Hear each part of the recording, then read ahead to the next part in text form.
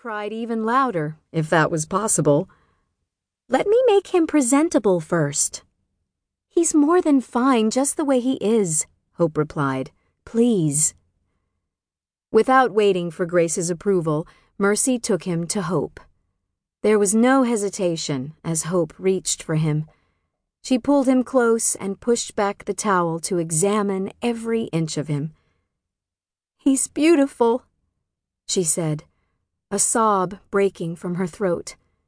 "He is," Grace agreed, "but you have to let Mercy tend to him. There are things that must be done to ensure his health." Taking the baby in her arms, Mercy smiled down at her nephew. "What are you going to call him?" "Edward, after Uncle Edward," Hope murmured, "and Flanagan for our maiden name. Edward Flanagan Kenner." Mercy nodded. "Hello, Edward." She frowned. "That seems like much too formal a name for a baby. I'm going to call him Eddie." "Lance will like that. He has a good friend named Eddie." The baby began to calm.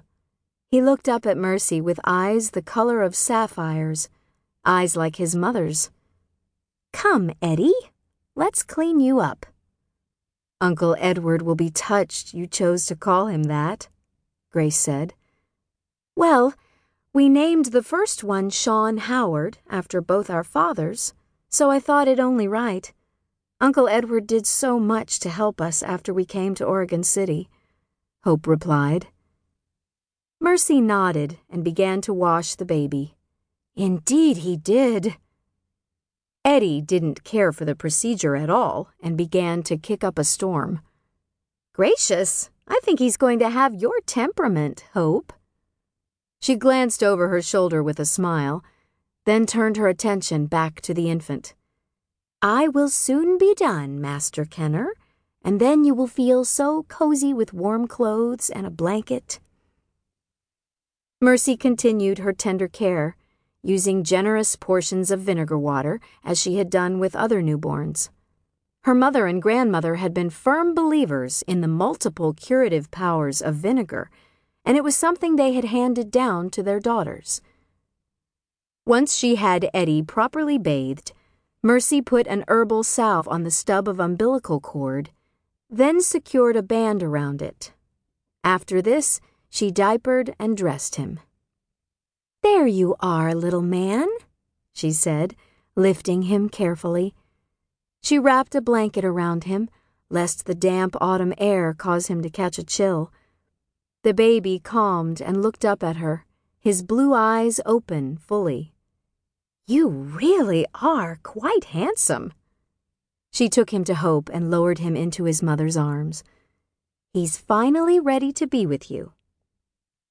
"And I'm finished as well," Grace declared, "so you may invite Lance to come meet his new son." She rose and began collecting the bloody towels and afterbirth pan. Mercy smiled.